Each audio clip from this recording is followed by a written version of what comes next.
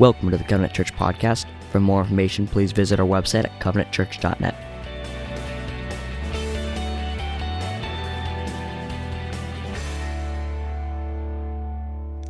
1 Kings chapter 18 and verse 21 is one of the great stories of the Bible.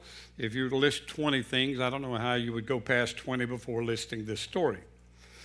And Elijah came to all the people and said, "How long will you falter between two opinions?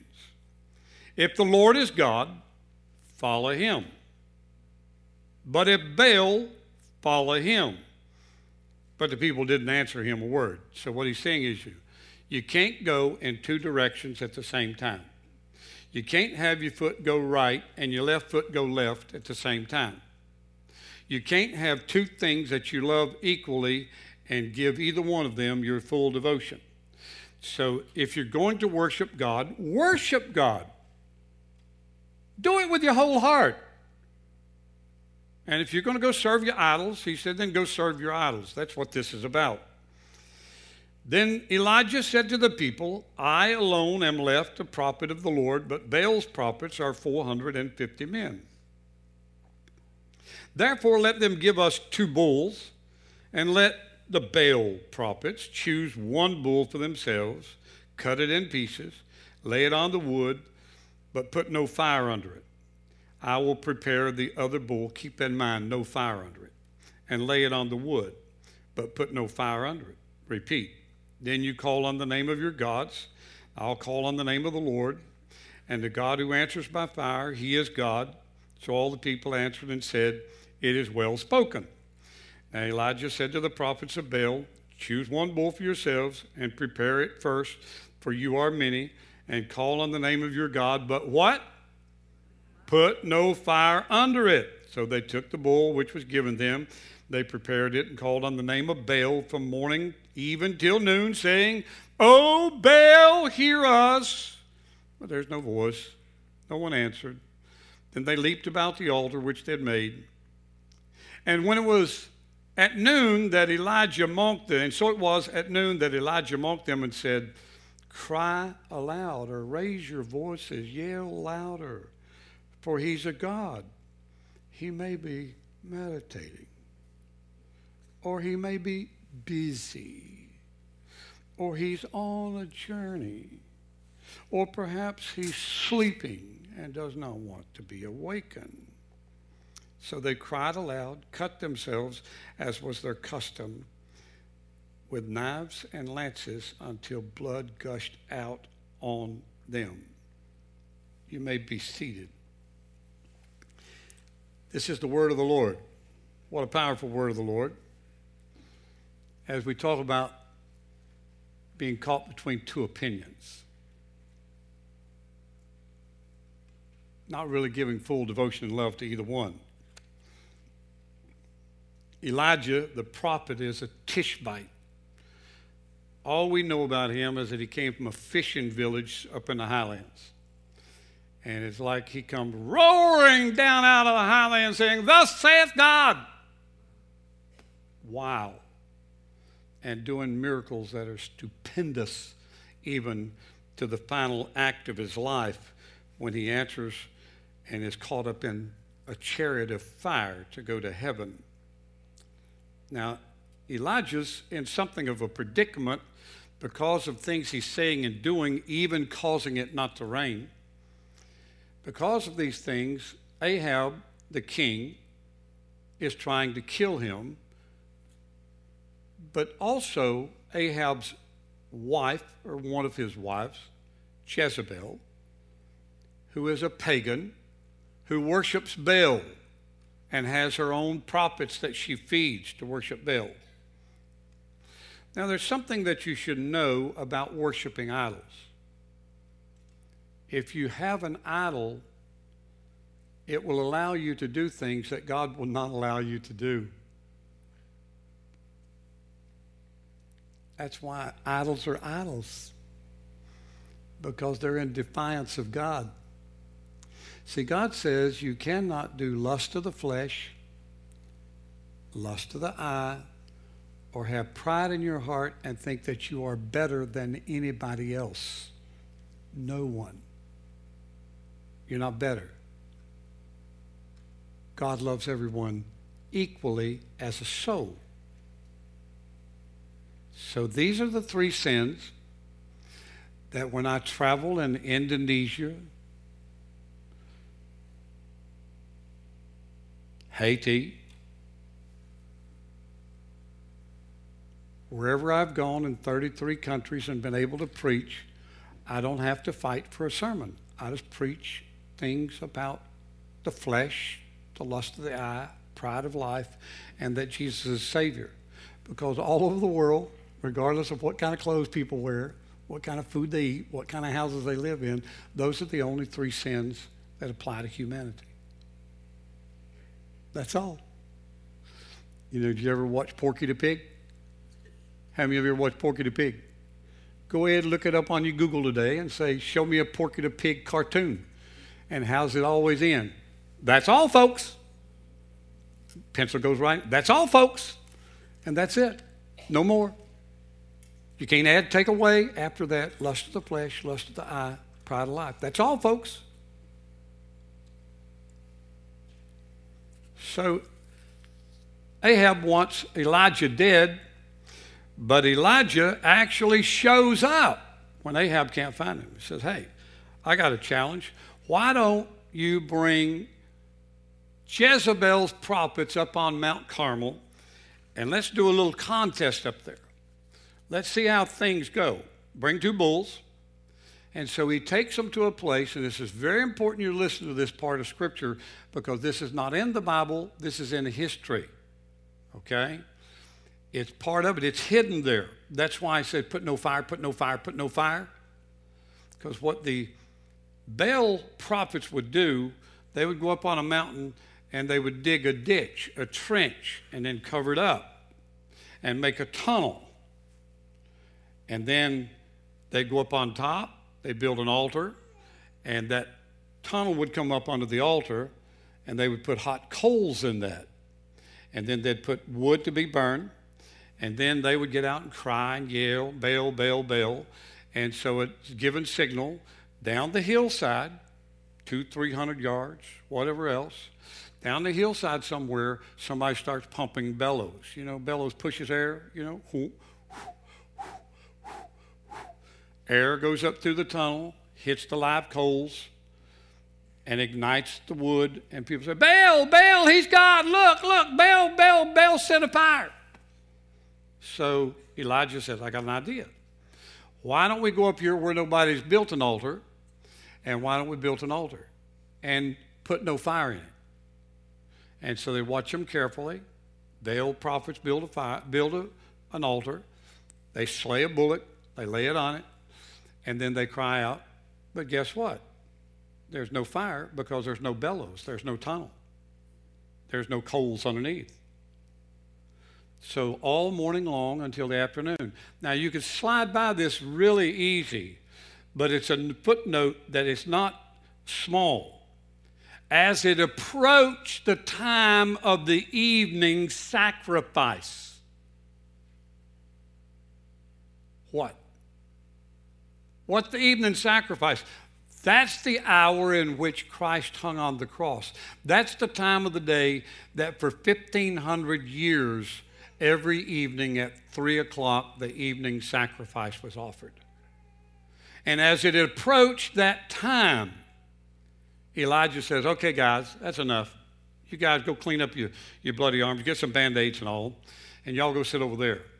So he goes out, rebuilds the altar, and then slays the bullock, puts it on top of the altar, and when he's there, when it's all done, then he says, hey, I got an idea. Why don't you bring some water? So now he's erasing all the suspect, all of the thoughts that there's something fishy going on. Pour some water over it. Bring some more water. Pour some water over it. Pour some water over it. And there was a ditch round about and filled up even the ditch. Water ran down off the altar, even filling up the ditch. So now there is no room for any ashes to be alive under the altar. Nothing can be hidden. Now, this is one of the coolest things I think in the whole Bible. When you know that you know that you know that you know that God has spoken to you. I love this part. So Elijah says, evening sacrifice time. God, you're in your heaven, I'm down here on earth, and we've already talked about this, and we already know what's going to happen. But just so they know, I'm going to talk to you and tell you, you're God, I'm not God. I'm just a man, I'm just a prophet. But you told me what to do, and I've done it. Now you answer. And where'd the fire come from? Came down, didn't it? Fire came down and burned the sacrifice. Not up, but God sent it down. And so now the people know that Baal is no longer a god. He's just an idol. And Elijah says, capture every one of those false prophets. They've been sending people to hell for a long time. That's what idols do. Idols take people to hell. Love of money. Love of things. Pride of life. And they slew the prophets. Well, that ends kind of that segment of the story, except that basically what happened here was Elijah taught them, you cannot say you're a people of God and also worship Baal. Make your decision. Which side are you going to stand on? Have a single-mindedness. Wouldn't it be really silly to have a wedding and you've spent thousands of dollars and the bride and the groom are standing there and they say, well, Mr. Groom, do you have anything to say? Yes, I'd like to say to my bride here today that I've looked around and I've found a lot of women that I kind of like, but, you know, just the way things are working out in the economics of time and all me getting older, I'm going to take you. Well, that's kind of the way people live in our world. Kind of a half made up mind. Not really committed. Now let me show you something here, if I may please, that helps us to be able to get at this sermon a little more in depth. This is the accident that happened down below Williamsburg, just a little over 100 miles from us the other day. 69 cars piled up, even up on top of each other. 35 people went to the hospital. The reason this accident happened was because there was ice on a bridge and they were not aware of it. And somebody slid and then slid another and another and another until it was 69 vehicles, including cars. And as you can see, trucks, tractors and trailers and trucks, okay? So what we must deduce from this, according to the reports, is that no one was at fault. It was an act of nature and no one was at fault. Now, let's go over here just a little more and let's look at Mount Carmel. This is Mount Carmel. When you read about it in the Bible, right there, okay? Very rugged.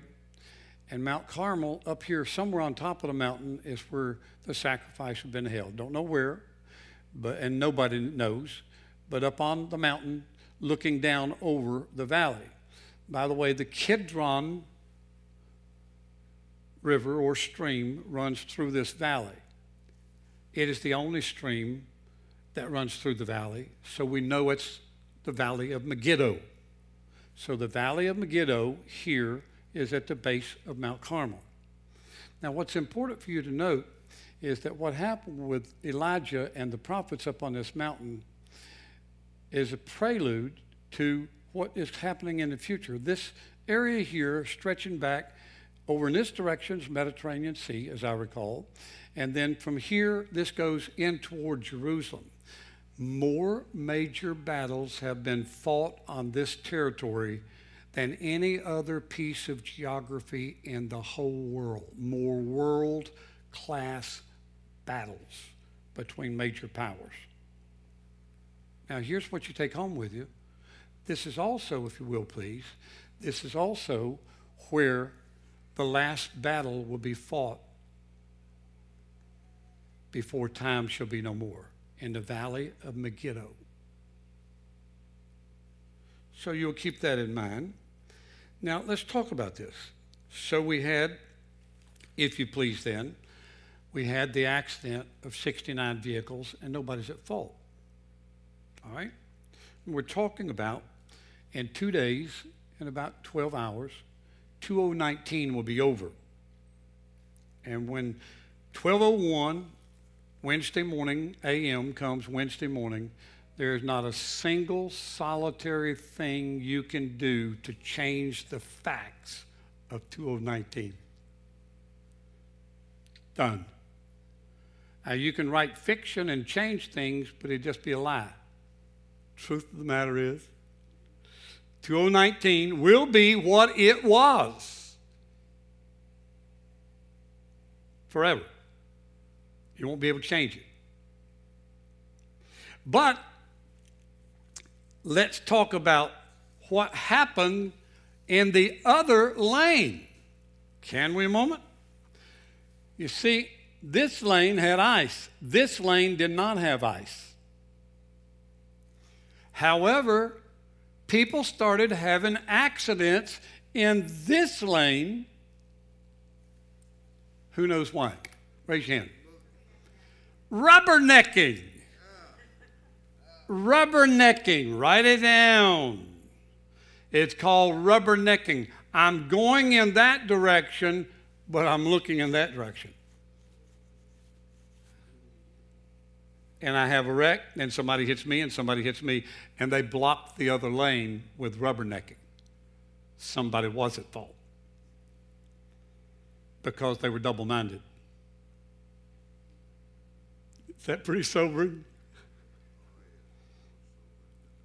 It is, isn't it? Come on, you can actually laugh at that. Rubbernecking. Well, here we are. What are we going to do with it? Can we learn anything biblically? In Deuteronomy chapter 1 and verse 6, the Bible tells us that the children of Israel were at Mount Hebron, and they kept going around Mount Hebron, around, migrating. Stop when the grass is all eaten down for the animals, and all, they move on a little bit, move on. They go around, around, around. I think it was 7 times they went around Mount Horeb. 7 times. Now, in another sermon, I preached this, the day that Israel made God dizzy. God got nauseated with them going around and around and around and around, rubbernecking, looking back. And God said to them, you've been doing this long enough, get in a straight line toward Israel. That's really what he said. Now, I'm sick and tired of this. You're lollygagging. So what is it that holds us back and causes us to look into the past when we're fearful of taking hold of the future? I knew a couple that started dating when they were in their 20s, and in their 50s they were still dating because they were afraid to get married.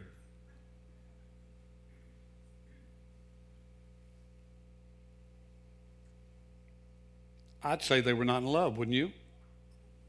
Be my take. Afraid to take hold of the future. Well, I don't know what it'd be like. So I'm going to keep taking her out to dinner every week, buying her presents, but I'm not ready to get married yet, 30-some years later. See, this is when we trust the flesh more than we trust God. We're comfortable with what we have, and we don't want to shake it up.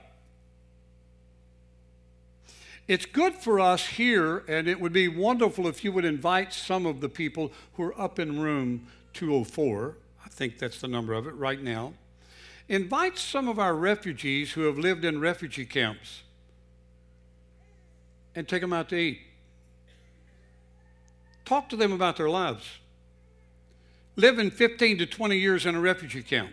Christians clustering together to protect their young girls, moving in and staying close and not letting their girls get outside of the Christian part of the camp of maybe 1,500 or 2,000 people. Being illegal to go outside the camp in the country they're in. Even though they're Nepalese and in Nepal, they are illegal because they lived in Bhutan. And they've been rescued back to a refugee camp by the United Nations. Talk to them about having to carry water. Talk to them about having to wait on United Nations truck to bring food. Talk to them about their restrooms. Sorry, they didn't have any. Not like you and I have. The people who are your friends and part of Covenant upstairs, talk to them, and you will figure out why they were very happy one day to get a number roll around, and they picked up a suitcase, that's all. No other big old possessions, nothing shipped afterward. They picked up a suitcase or a backpack, and they got on a plane, and they came to America, and they got off with nothing but a backpack. They made up their mind they would give up their own country. They would forfeit their own background, hundreds of years of their own history, to have a chance to live in America. Courage to face the future, not being disobedient to God's instructions. And then we look at Lot's wife. Well, now here's a really great example of rubbernecking. Genesis 18. Lot is Abraham's nephew.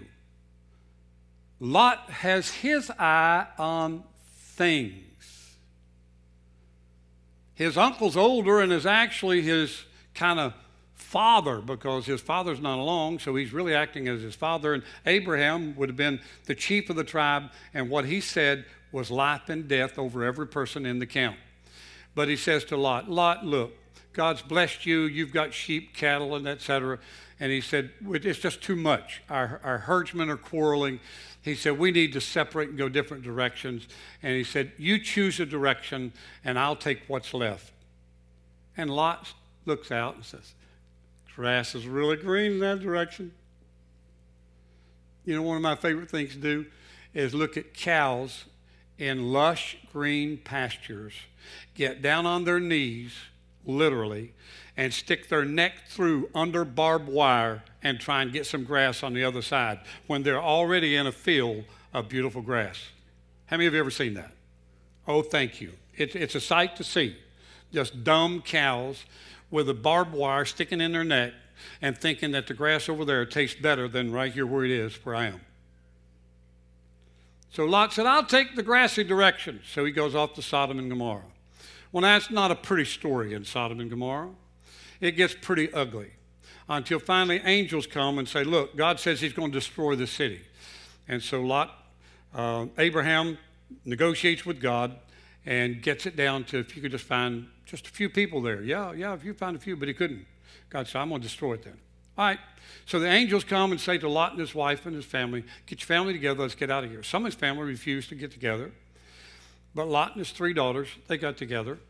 I think it's 3 daughters. And they head out. And then they hear this horrendous sound behind them. And they were told not to look back. By the way, archaeologists are almost certain they have found this site on planet Earth, where the fire and the brimstone is so generous proportions, it had to be something catastrophic happen only one place on Earth. And so they're headed out. And they said, do not look back. Do not rubberneck. Do not rubberneck. But Lot's wife did. Now you can imagine whatever you want to. Maybe in the pausing, she stood long enough for the fire and the brimstone to cover whatever. But the Bible said she turned to a pillar of salt because of rubbernecking. Rubbernecking will never take you to where you want to go because you're looking back and what you're seeing is not really reality. It's a distorted view because you're whizzing by and you're trying to see the past, or you're trying to hold on to the past. And I hope that you are hearing this morning. You're not the kind of person that you're holding on to things of the past that are destructive to you for the future. Possessions, money, pride, whatever. One Sunday night, as a young pastor, we left after service to go visit with a family in the country. And as we traveled down a dirt country road, we saw emergency vehicles and realized that a large country home was on fire. I jumped out of the car, ran to see if I could be of help. In those days, they were more welcome to volunteers than sometimes today with all of our professionals that are here. And I arrived into the yard of the house. And it seems I learned quickly that the family had gotten out safely. But the family had an heirloom clock that was generations back in the family. Long history of this clock being in the family that had the fire in their home. A neighbor came, and when he arrived, he thought of the clock. And he went into the house to retrieve an heirloom clock. He came out having inhaled too much smoke and heat. I was part of the team that knelt over him, and we tried to maintain his life. And I watched him die for a clock.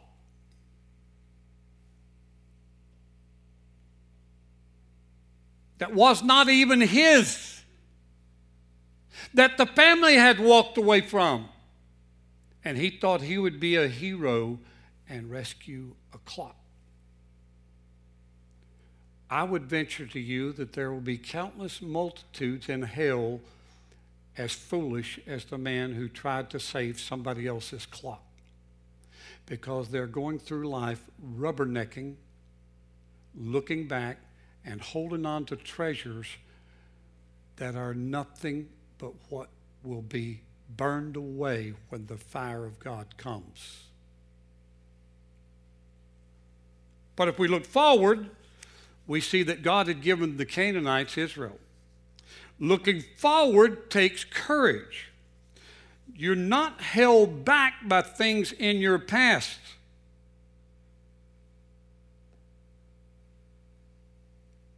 Now, if you listen to the Spirit of God, sometimes it'll make you do bold things. Things that don't even make sense. We were in Williamsburg for a couple days this week. First time we've been away since my diagnosis in June that I recall. First time. And we pulled up into the campus because students were gone.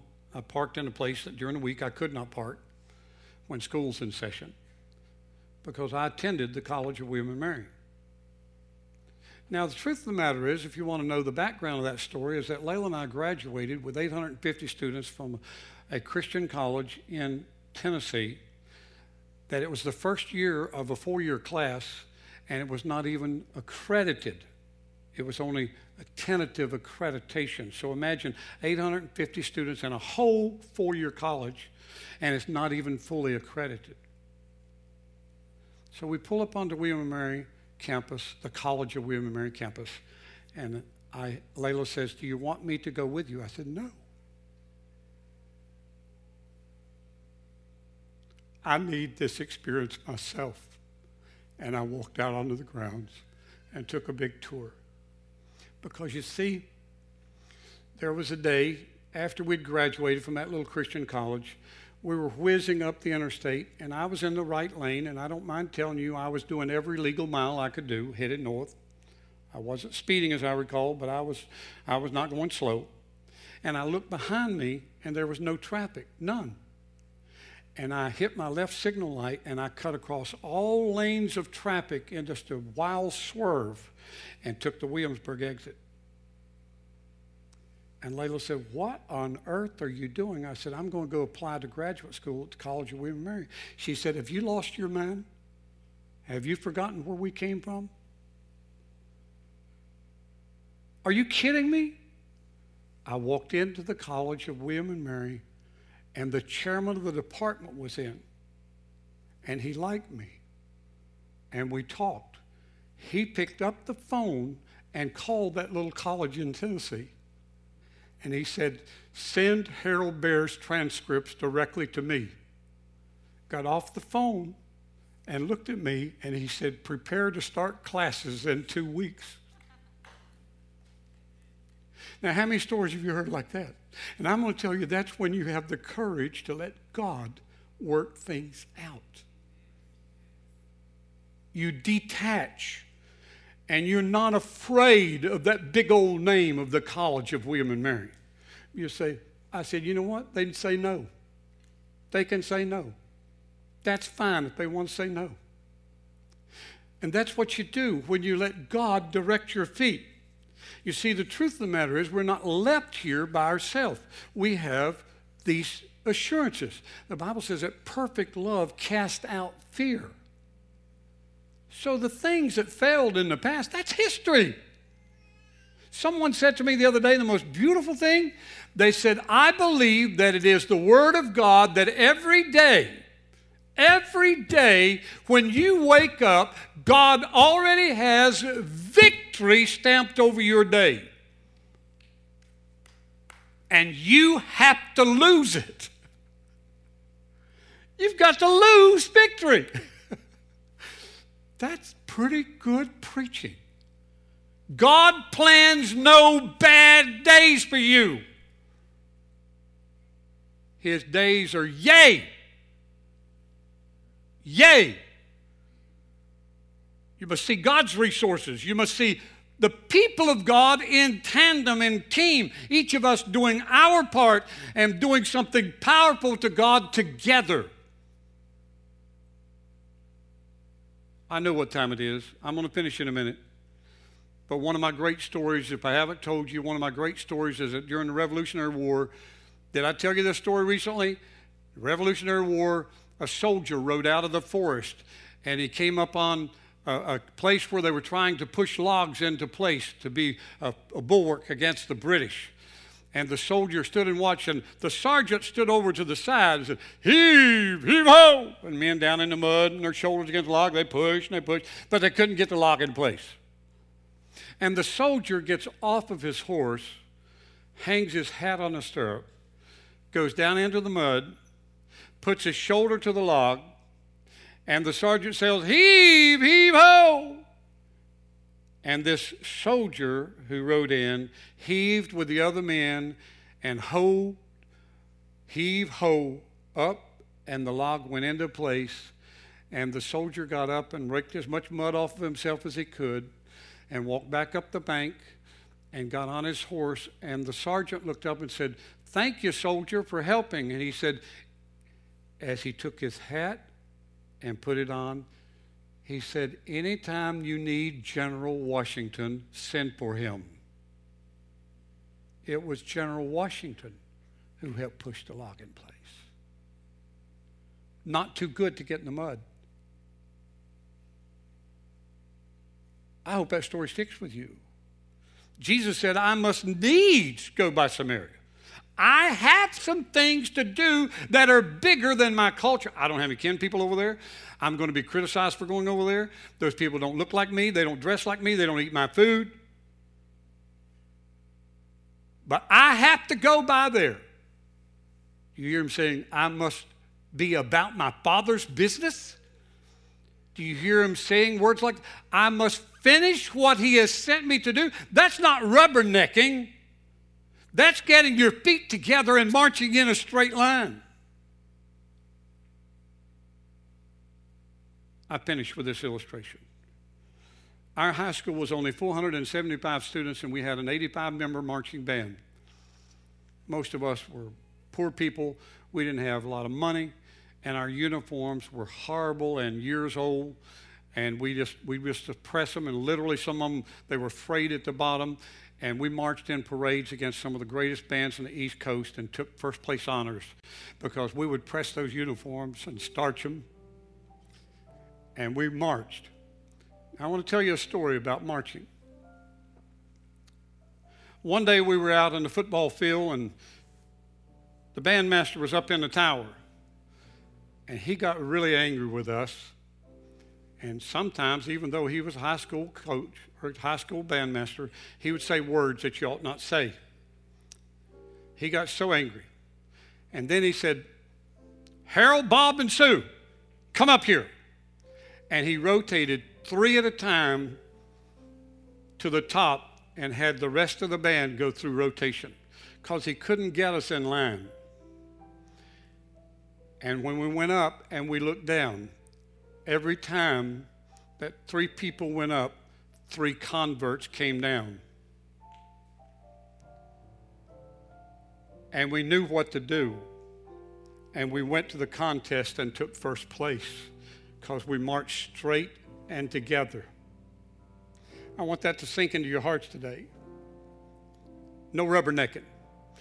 Don't take me back. You know what? When we hire new employees here, I say to them, I will listen to your sad story one time. That's all. I run out of patience after the first time because I didn't do it to you. But I will listen to it one time. But after that, you're here. Let's march. Let's go forward. Now, 2019 is almost done. The real question is, what are you going to do about 2020? And I'm not going to keep you here, but I'm going to tell you what. When I realized that if I had not felt that little tenderness in my side, I'd be a dying man now. But instead, the doctor says, I see no cancer. And I said, and Layla and I, listening on the phone, we're in the car. He said, I don't see any need to see you anymore. And we took each other's hand. In that grip of each other's hands, we said, we will serve you. We will serve you. And that's my commitment to you, and that's what I want your commitment to be. We will serve him. We're going to stir it up. Over here is a new family. Stand, please. Come in. This is a new family. You know what? They've been coming to several Sundays. This week they came to us on Christmas Eve, and they said, we like it. We're staying, but we're serving people. Tell us something to do. We will not sit in a pew. That's the way they're coming in the doors. That's the way. Growth Track 1 begins next week. It's 4 weeks that'll happen in this room with videos and discussion to get your feet. Well, you've been here 20 years and say, I really don't understand. I'd like to understand. If we fill out the room, we'll move over to the other side. So it's not for just newcomers. It's not for visitors. It's for everyone. Because we believe God has called us and challenged us to reach this community in a new and a fresh way. A wave of evangelism. A wave of outreach. I am looking for miracles next year. I'm going to put 2019 behind me and say, thank God it's done. 2020 Covenant Vision 2020, let's run. I want you to stand with me in this place this morning. And if you need prayer, I want you to come forward. I want you to come now if you'd like for someone to pray with you. I look back and I see some folks in here who are so incredibly capable. I know you personally. I know your talents and your skills. You could shake whole communities with your talent and your skill. I pray that will happen this year. I pray for a holy boldness upon you. I pray that you will remember your number one mission is kingdom work. That's your number one mission. God's calling you. He's calling you to his kingdom.